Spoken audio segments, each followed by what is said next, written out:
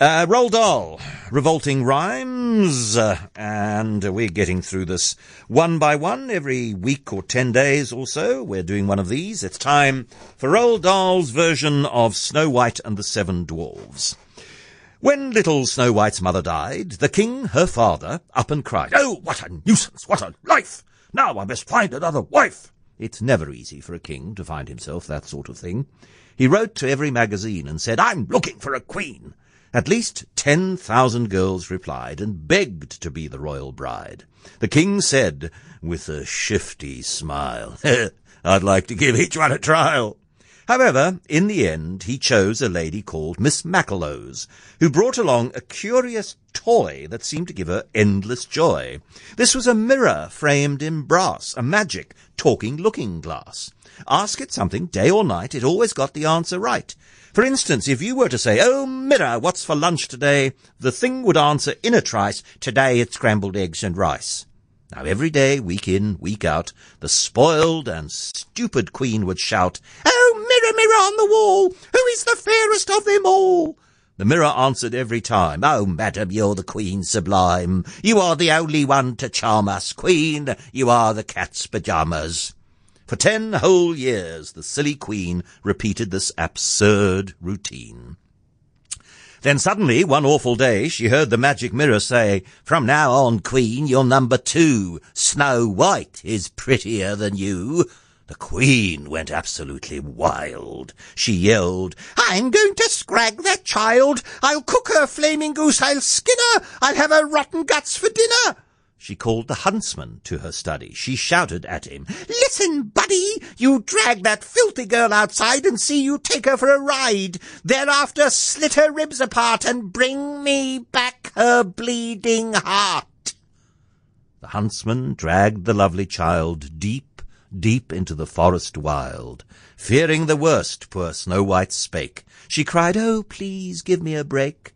The knife was poised, the arm was strong. She cried again, "I've done no wrong." The huntsman's heart began to flutter. It melted like a pound of butter. He murmured, "Okay, beat it, kid," and you can bet your life she did. Later, the huntsman made a stop within the local butcher's shop, and there he bought, for safety's sake, a bullock's heart and 1 nice steak. "Oh, Majesty, oh, Queen," he cried, "that rotten little girl has died, and just to prove I didn't cheat, I've brought along these bits of meat."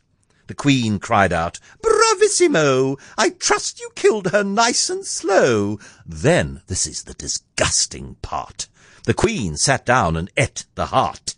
I only hope she cooked it well. Boiled heart can be as tough as hell. While all of this was going on, oh where had Snow White gone? She'd found it easy, being pretty, to hitch a ride into the city, and there she'd got a job unpaid as general cook and parlour-maid with 7 funny little men, each one not more than 3'10", ex-horse-race jockeys, all of them. The 7 dwarves, though awfully nice, were guilty of one shocking vice. They squandered all of their resources at the racetrack backing horses.